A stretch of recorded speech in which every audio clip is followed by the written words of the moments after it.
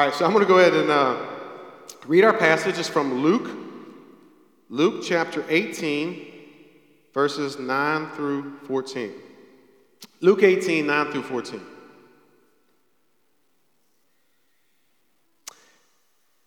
Jesus is speaking. It says, "He also told them this parable to some who trusted in themselves that they were righteous, and they looked down on everyone else. Two men went up to the temple to pray, one a Pharisee and the other a tax collector. The Pharisee was standing and praying like this about himself: God, I thank you that I'm not like other people, greedy, unrighteous, adulterers, or even like this tax collector. I fast twice a week. I give a tenth of everything I get. But the tax collector, standing far off, would not even raise his eyes to heaven, but kept striking his chest and saying, God, have mercy on me, a sinner. God, have mercy on me, a sinner.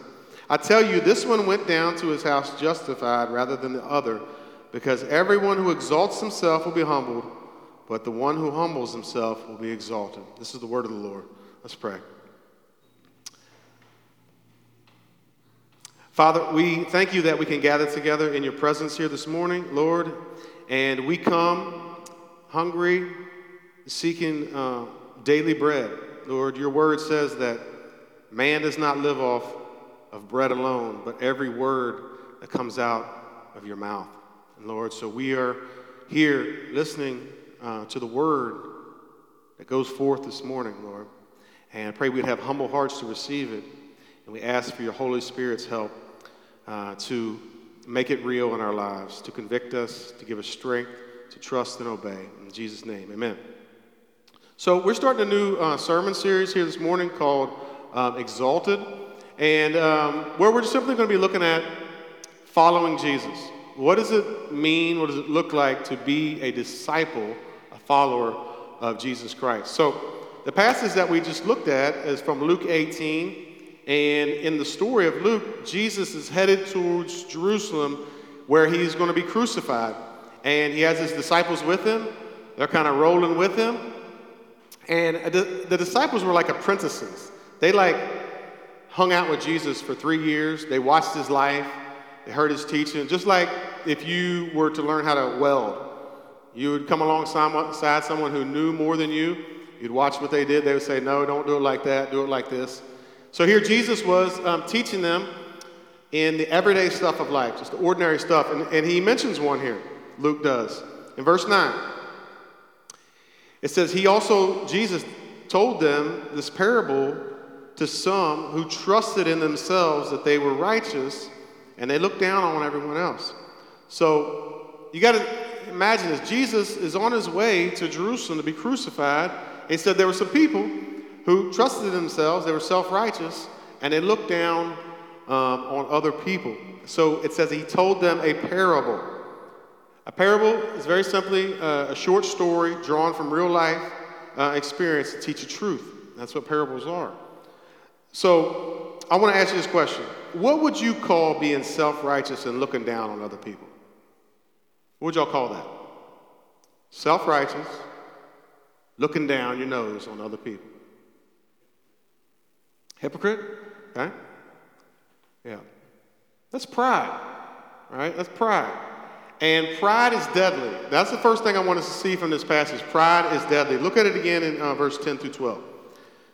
Two men went up to the temple to pray, one a Pharisee and the other tax collector. The Pharisee was standing and praying like this about himself: God, I thank you that I'm not like other people, greedy, unrighteous, adulterers, even like this tax collector. I fast twice a week, give a tenth of everything I get. So here Jesus is telling this story to teach his disciples the truth. And he says there was two guys, right? One was a Pharisee.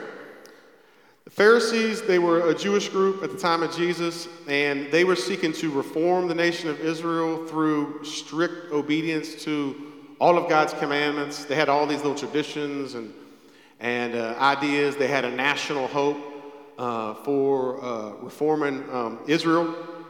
So it says here that the Pharisee went up to the temple to pray. Now, if you notice, his prayer was all about himself. So he says, God, I want to talk to you, but I want to tell you about myself.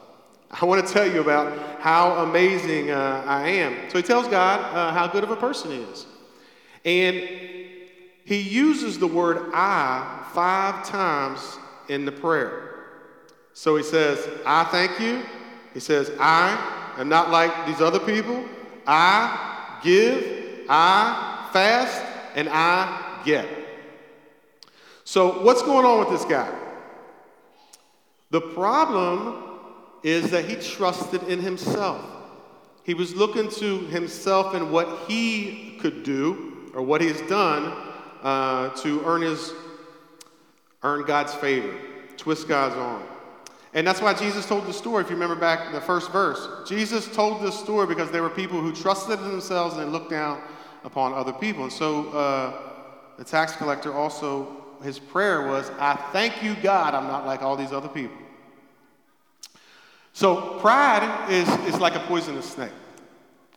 All right?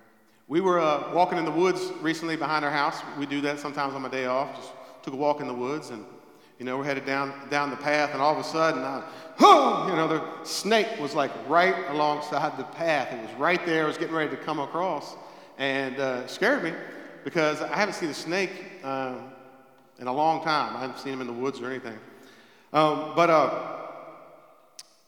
It wasn't a poisonous snake, but if it was, it could have got me because it was right there, and I never saw it until I was right on top of it.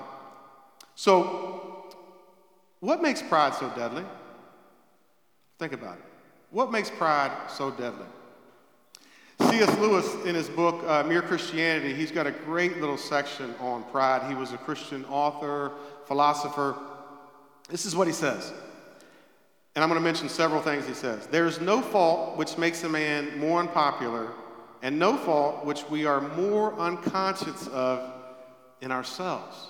So what he's saying is, we all recognize arrogance and pride in other people, right? We can see that. That person is stuck up, or they're full of themselves, right? But pride is deadly because we don't see it in ourselves.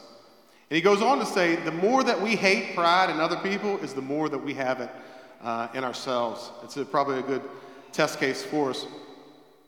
And that's what makes it deadly.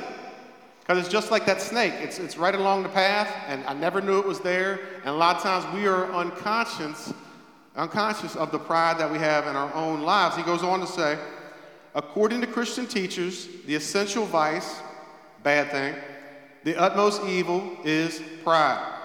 Unchastity, anger, greed, drunkenness, and all that are mere flea bites in comparison.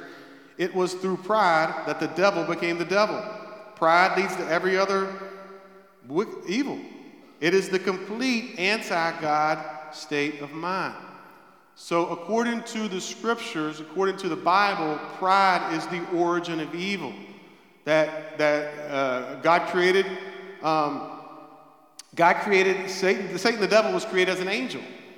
And he was beautiful, reflecting the glory of God and the holiness of God.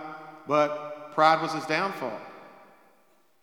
He trusted in himself and his own beauty and his own, magnificence. And then he wanted to look down upon God. He wanted to exalt himself over and above God, and he fell. God cursed him. He fell all the way down from heaven's heights to these streets, in this community, in this world that we live in. He disguised himself as a serpent, deceived Adam and Eve, which makes total sense, by the way, because what else was he going to disguise himself as? All the word was animals. He disguised himself as an animal. He got them to trust in themselves and to despise one another. Right? That's what he did. Pride is the bedrock of every other kind of evil and sin. It all comes from pride. Lewis says that pride is the complete anti-God state of mind because it's trust in ourselves. It is looking to ourselves rather than to the Creator God who made everything and put us in this world that belongs to Him. It is living as if we are gods in this world and we're making it up and doing whatever we want to do. Pride is living as if all of the abilities that we have, whatever goodness, all come from us rather than Him. And if we are living in God's world as His creatures, Without him, without trusting in him and obeying him, it makes us his rival. And that's what James chapter 4, verse 6 says. It says, therefore God resists the proud, but gives grace to the humble. You see that? God resists the proud because the proud resists God. All right? We want to call our own shots. There's a lady, her name is Rosaria Butterfield. And she was a former tenured professor of English at Syracuse University. In her late 20s, she became a feminist and an advocate for the LGBTQ community. And so she adopted a lesbian identity. But in 1999, she converted to Christ. And she's a beautiful Christian lady. She's brilliant. I want you to hear how she describes her conversion. Coming to Christ and what that looked like for her. Here's what she says. I could think of only one sin of which to repent. Pride. My world was simply filled with pride. Pride posters, pride t-shirts, pride coffee mugs. My house housed the material for the Gay Pride March. I was surrounded by pride. My dog even lapped out of, you guessed it, a pride water ball. So look at this. So I repented of my pride. The pride that led me to think that I could invent my own rules for faith and for life and sexual autonomy. The pride that said that I was entitled to live separately from God. Now, notice here that she says that she repented of that. That means that she turned away from it, she stopped it, she started to trust and to follow Christ, but she repented of and turned away from what we as a culture celebrate, and that is pride. We got a whole month dedicated to it. It's the month of June, in case you don't know that. We have Pride Month. We celebrate what God says is deadly. So Rosaria came to see that her lesbian relationship, her LGBTQ plus advocacy, all her feminism, all came from pride. I want you to see what she says. This is her admission. She says, the pride that led me to think that I can invent my own rules for faith and life. See, that's pride, because it is ignoring Jesus. It is ignoring Jesus, what he clearly says in inventing our own faiths, our own spirituality, our own life. She says she repented of the pride that led to her sexual autonomy. And what does that mean, sexual autonomy? Here's what it means. She had sex with whoever she wanted to have sex with. And that's what we celebrate as a society, as a culture. And that's what pride looks like. Because Jesus is our creator. And he is the one who's given to us sex as a gift to be shared between the marriage of one biological male and one biological female in a covenant relationship. And we ignore him and do whatever we want and demand that everyone join in, Jesus included. Come on, Jesus, you join into and celebrate our pride. She said, Rosaria, I was entitled to live separately from God. See, having sex with whoever you want to have sex with is living separately from God. The scriptures are not, they're not opaque about these things. And listen, I've been there too. I know it's utterly hopeless. This type of lifestyle and this type of mentality is utterly hopeless. But here, I want you guys to listen to me. Listen to me. It is also pride to think that because you're straight, that you can have sex with whoever you want to have sex with. Outside of what Jesus says, which is a marriage between one man and one woman biologically in a covenant relationship. Right? That's also pride. Let me ask you a question. Maybe you're here as I went through all that, and you were like, get him, Ricky. Get him. Let me ask you, do you look down on LGBTQ plus people and think, God, thank you that I'm not like that? Does that sound similar? Does it sound like the Pharisee? Or you can flip it, right? Maybe you're in here and you're sympathetic to all the letters of the alphabet and the plus sign, and you say, God, I thank you that I'm not like these people in this church building here this morning. Or God, I thank you I'm not like those conservatives. That's just trusting in yourself, regardless of what side you fall upon, right? Looking down upon others. It's pride. C.S. Lewis, one more time. He says, a proud man is always looking down on things and people, and of course, as long as you are looking down, you cannot see something that is above you. You see that? As long as we're looking down upon people, we can't look up to see Jesus. We can't look up to see our Creator God. And we can't know Him when we're living separately from Him. And that is deadly. That is absolutely deadly. But humility is life. It's the second thing we see in this passage. Humility is life. And we see it in the other man in the parable. We see it in the tax collector. What it says in verse 13. But the tax collector, standing far off, would not even raise his eyes to heaven, but kept striking his chest, saying, God, have mercy on me, a sinner. So the second guy is a tax collector. During the time of Jesus' ministry, the Roman Empire occupied the nation of Israel. Tax collectors were Jewish people that became traitors and extortionists. So they were traitors, and they would steal money from the people. They were absolutely hated. So this guy comes to the temple to pray also. But it says he stood at a distance, out of fear and out of shame. And he prayed, right? Head down the whole time, looking at the ground. Didn't even lift his eyes up to heaven. It says he beat his chest, right? Which was a sign of grief and sorrow over his sin. And he didn't tell God how amazing he was, but he said a simple prayer, which is, God, have mercy upon me, a sinner. By the way, this is not Jesus giving us a step-by-step guide on how to pray. Go to the temple in Jerusalem, right, stand a long way off, look down. That's not that. This guy is the logo for humility. This is what humility looks like. Everybody know the Apple logo, like your iPhone? Right? It's an apple, right? You guys are unsure about this. With a bite taken out of it. Maybe you didn't know that. Yeah, it's an apple. So this guy is the logo for humility. This guy stands for humility. All you do is look at his heart, look at his posture, his body, and then the words that come out of his mouth. So what's the difference? What's the big difference between these two guys? Well, the tax collector did not trust in himself. Right? He didn't come into God's presence telling God all about himself. He didn't say, God, I'm a decent person. God, I have a good heart. God, you know my heart.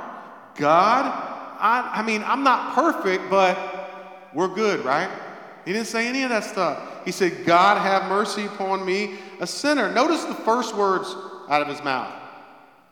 God. The first words were not I, but God. That's where humility starts. Humility starts when we remember God and we forget about ourselves. See, when he came into the presence of God to pray to God and to think about who God is, he totally forgot about himself. So to be humble, number one, to be humble, if that's what you want, you got to forget about yourself. We got that? Yeah, you got to forget about yourself. It makes me think about those old gangster movies, like the Goodfellas. Forget about it, right? Forget about it, right? That's what you got to do with yourself. You have to forget about yourself in order to be humble. That's what humility is. I want to show you Tim Keller. He was a pastor in Manhattan, a Redeemer Presbyterian Church for several decades, recently passed away. So here's what he says. The essence of gospel humility, is not thinking more of myself or less of myself, but it is thinking of myself less. See that? Pride is like steroids. Take steroids, you just get jacked up, right? Just get all beefed up, but it's not the real you. Right? It's the chemicals at work in your body. Pride is a spiritual, Jesus is a spiritual detox from pride. He brings us down to size. Jesus, when we come to know him and meet him and follow him and love him, he burst our bubble in a lot of ways. Here's why. Because Jesus is bigger and better than us. So when we come to him, we need to recognize that Jesus is God. Right? I talk to people every week, right? And they'll be like, yeah, he was just a teacher or whatever. No, he claimed to be God. Yeah, in 100 different ways, Jesus said, I am God. And proved it. But he's also the God who came into this world and wrapped himself in humanity. He was the God-man. And he was utterly sinless. He was perfect all throughout his life. If you read the Bible, every time someone came into the presence of God, and Jesus at times, even though he had his deity clothed in humanity, these people thought they were going to die. When someone came into the presence of God in the Bible, they thought they were dead because they're sinners and God is so much greater than us. I'll give you an example. In Isaiah chapter 6, Isaiah the prophet was called to preach to the nation of Israel. And so when God called him, Jesus rips kind of the curtains back, pulls the curtains back, and he sees Jesus high and lifted up, way up there on a throne. Jesus got this super sweet robe on, and the robe is like filling the entire room. The robe is filling the entire temple. And there are these heavenly beings flying around Jesus, right? All these heavenly beings, and they're called seraphim. And the root word from which seraphim comes is the word to burn. So these heavenly beings are like on fire, man. They're just like these torches, man. They're just burning, blazing hot, and they're radiating the holiness and the glory of God. And they got 6 wings. 2, their bodies. They cover their bodies. 2, they cover their faces. They are sinless. But yet in the presence of the holy God, they can't even look at his holiness. And 2, they fly around, and they don't stop saying this day and night. Holy, holy, holy is the Lord of armies. His glory fills the whole earth. And then when that happened, the temple began to shake like an earthquake. It began to rumble. You ever felt a good earthquake? Like the dynamite they're blowing up over here by the bypass. I can feel it like a mile away. It just shakes my office. It's just rumbling. The whole temple's shaking. And the whole thing filled with smoke. And Isaiah says, I'm dead. I'm dead right now because I'm a sinner. In the presence of Jesus, I'm going to die right now. And that's the same thing the tax collector did. In the presence of God, you find out who you really are. That's what happens. It humbles you. Find out who you really are. You know, when the tax collector came into the presence of God, he didn't compare himself to other people, but to God, right? And he came up short. That's why he says, have mercy upon me, a sinner. That's what a sinner is. A sinner is someone who comes up short of God's intended goal and purpose for your life. That's all of us, right? That's what it means to be a sinner.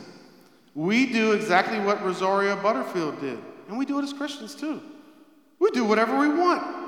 Make up our own rules. We invent our own Jesus. Live without God in the world that he created for us to live with him and for him. Listen, the Bible is clear. We're all sinners.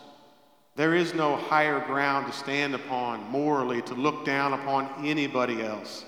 Let's look at Romans chapter 3, verse 12 says. All have turned away. You see that? All alike have become worthless. This is God speaking. And he means worthless in the sense of doing and being who you were created to be the person who, like those angels, just constantly is displaying to the watching world the glory of God. There is no one who does what is good. Look at this. You see it? Not even one person. This means that all of our good deeds and all of our morality and all of our effort are shot through with sin. So knowing who we are in the presence of God means we forget about ourselves. God, we don't come into the presence of God. God, let me tell you about myself today. Let me tell you about how amazing I am. No, humility is to forget about ourselves. So to be a humble person, you got to forget about yourself, but you also have to follow Jesus. Look at verse 13 again.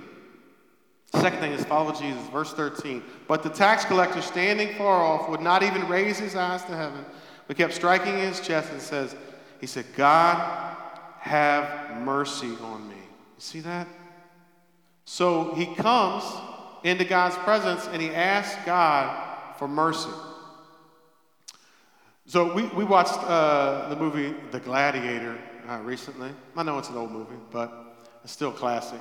So there's a scene where Maximus, right? Maximus is in the arena with the Roman Emperor Commodus, and Commodus could have killed him right there. But he gives him the thumb, right? Thumbs up. He had mercy on him. He could have taken him out. The word for mercy in the Bible, the Hebrew word, comes from the same word as a mother's womb. Isn't that interesting? That the way a mom with a child has a tender heart, a compassionate heart full of love. This is God's heart towards his people, that God cares about us, that God is tender towards us, that God is compassionate to protect us, to take care of us, to forgive us, to bear with us. I want to show you this from Isaiah 49, verse 15. It's a beautiful passage. Can a woman forget her nursing child or lack compassion? Same word, mercy. For the child of her womb. This is God speaking. Even if these forget, even if the mother with child forgets her child, yet I will not forget you. How beautiful is that? Let me tell you, God has not forgotten you. Absolutely not. God has not forgotten you. And you may think he has. Right? And here's how we come up with those ideas, because we come up with some ideas about what God should do or shouldn't do other than what he said he was going to do. But it's pride over here. Humility is listening to these words right here. I will not forget you. He said it. It's true. How can you know?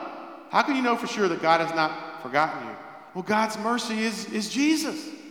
God's mercy came down into this world and became one of us. He became a human being. And Jesus went all the way to the cross and died at the cross for you. He exchanged places with you at the cross and took the judgment that was meant for you. He took the curse of sin, your death at the cross, Jesus took for you and buried it. He did that so you could be forgiven.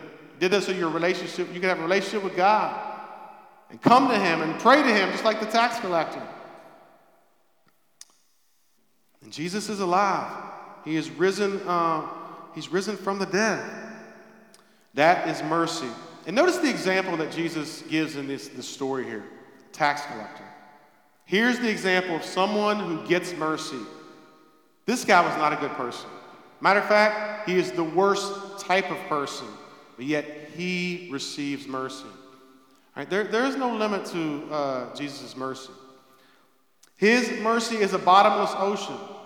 You can't plumb the depths of it. You can never do anything that would put you outside of the mercy of God. And some of you Christians, you need to hear that here this morning. Look, his mercy does not run out. His mercies are new every morning. I love what Richard Sibbes, the English Puritan, said in the 1600s. He says, "There is more mercy in Christ than sin in us." Do you believe that? There's more mercy in Christ than any amount of sin that you could ever do and any sin that you ever could dream up. His mercy doesn't run out. Maybe you're here and you're thinking here this morning, I'm pulling the tap on Jesus' mercy and it's dry. You're wrong. It's flowing. It's flowing. You just got to believe it and receive it. How do we do that? How do we receive Jesus' mercy? Well, what did the tax collector do? He came to God and he asked for it. That's what we got to do. He says, "God, have mercy upon me, a sinner." Now, what is implied in that prayer? What did he have to believe about God in order to pray that prayer? Well, he believed that God is the type of God who shows mercy. God is the type of God that shows mercy on sinners, like the tax collector, like me, and like you, very imperfect people. Here's the good news. God has shown us mercy in Jesus. He's already demonstrated his mercy. He's already demonstrated his love at the cross. So guess what you can do now? Guess what you can do? You can go to him for mercy. I did it this morning. There's not a morning I don't wake up. I don't wake up like the tax collector. Lord, thank you. Thank you, man. Let me tell you about how good I am this morning, Lord. No, God, I'm a sinner. I need mercy this morning. You can ask him for that, and he will have mercy on you. Maybe some of you need to do that for the first time here this morning. Maybe this morning you've kind of woke up to the reality that you're a sinner. Or maybe you're here and you realize that you're prideful. You need to go to him for the first time and ask Jesus to have mercy on you and give your life to him here this morning. He will have mercy on you, and you won't be sorry. So that's how we start following Jesus. That's how we become humble in the first place, but that's how we continue following Jesus all throughout our life. We keep going back to the tap, asking him for more and more mercy, right, in our lives, and he will show it. He is merciful. He will not forget us. What does it look like to be humble? Think about it. What does it look like to be humble? It looks like you stop making comparisons. Isn't that why Jesus told this whole story in the first place? There were some people who looked down upon other people. God, I thank you that I'm not like those people. I'm better. I'm making a comparison here. Right? When you know that you deserve nothing from God but his justice, but he has given you everything in his mercy and his grace in Jesus Christ, right? You stop the comparisons. Jesus takes the high ground from us. There's no high ground to stand upon because it's all mercy in Christ, but he also takes the low ground. See, there's another form of pride that feels inferior. I wish I was like this other person. I wish, or think about pride has two sides of one coin. It's one coin with two sides. One is the arrogant type of pride, it's boastful. The opposite side is the self-pity type of pride, which is constantly, look at how much I've suffered. Look at what I'm going through. But it's still self-referential. Everything we have is a gift. All of our talent, all of our abilities, our bodies, our money, our energy, especially God's mercy. So we can't take credit for any of it. And if that's the case, we shouldn't make any comparisons with other people. And you know what happens when you C.S. Lewis goes on in that little section about pride. It says, when you discover this, it's like finding a cup of cold water in the desert. It's nice not to compare yourself to other people and to be worried about that all the time and to feel inferior or superior because it takes so much work. So we stop the comparisons, but lastly, we find confidence. Luke 18, verse 14. Jesus concludes the whole thing like this. I tell you, this one, that is the tax collector, went down to his house justified rather than the other one, the Pharisee, because everyone who exalts himself will be humbled, but the one who humbles himself will be exalted. There's a scene at the end in the Gladiator where the emperor, Commodus, is trying to get rid of Maximus. He's trying everything. And he tells him about how he tortured his wife and his son and murdered them. And Maximus says this famous line. He says, "The time for honoring yourself will soon be at an end." The time for the world to honor itself and all of its pride will one day be at an end. And if you look to God in mercy, you can never be canceled. Christians cannot be canceled, by the way. Christians cannot be condemned. Because here's what the Bible says. There is no condemnation for those who are in Christ Jesus. The world can do whatever it wants. Cancel us. It can heap all kinds of condemnation for talking about things like we've talked about here this morning. But here's the deal. One day, Jesus is going to return. He's going to bring you all front and center. And he's going to commend you before the entire world. These people that you tried to condemn, these people that you tried to cancel, guess what? These were the humble ones. They forgot about themselves in my presence. They acknowledged that they were sinners. And they trusted in me. They received the mercy that I offered to them. What wonderful good news. What hope and freedom we have as believers. And that's what we want to respond to now.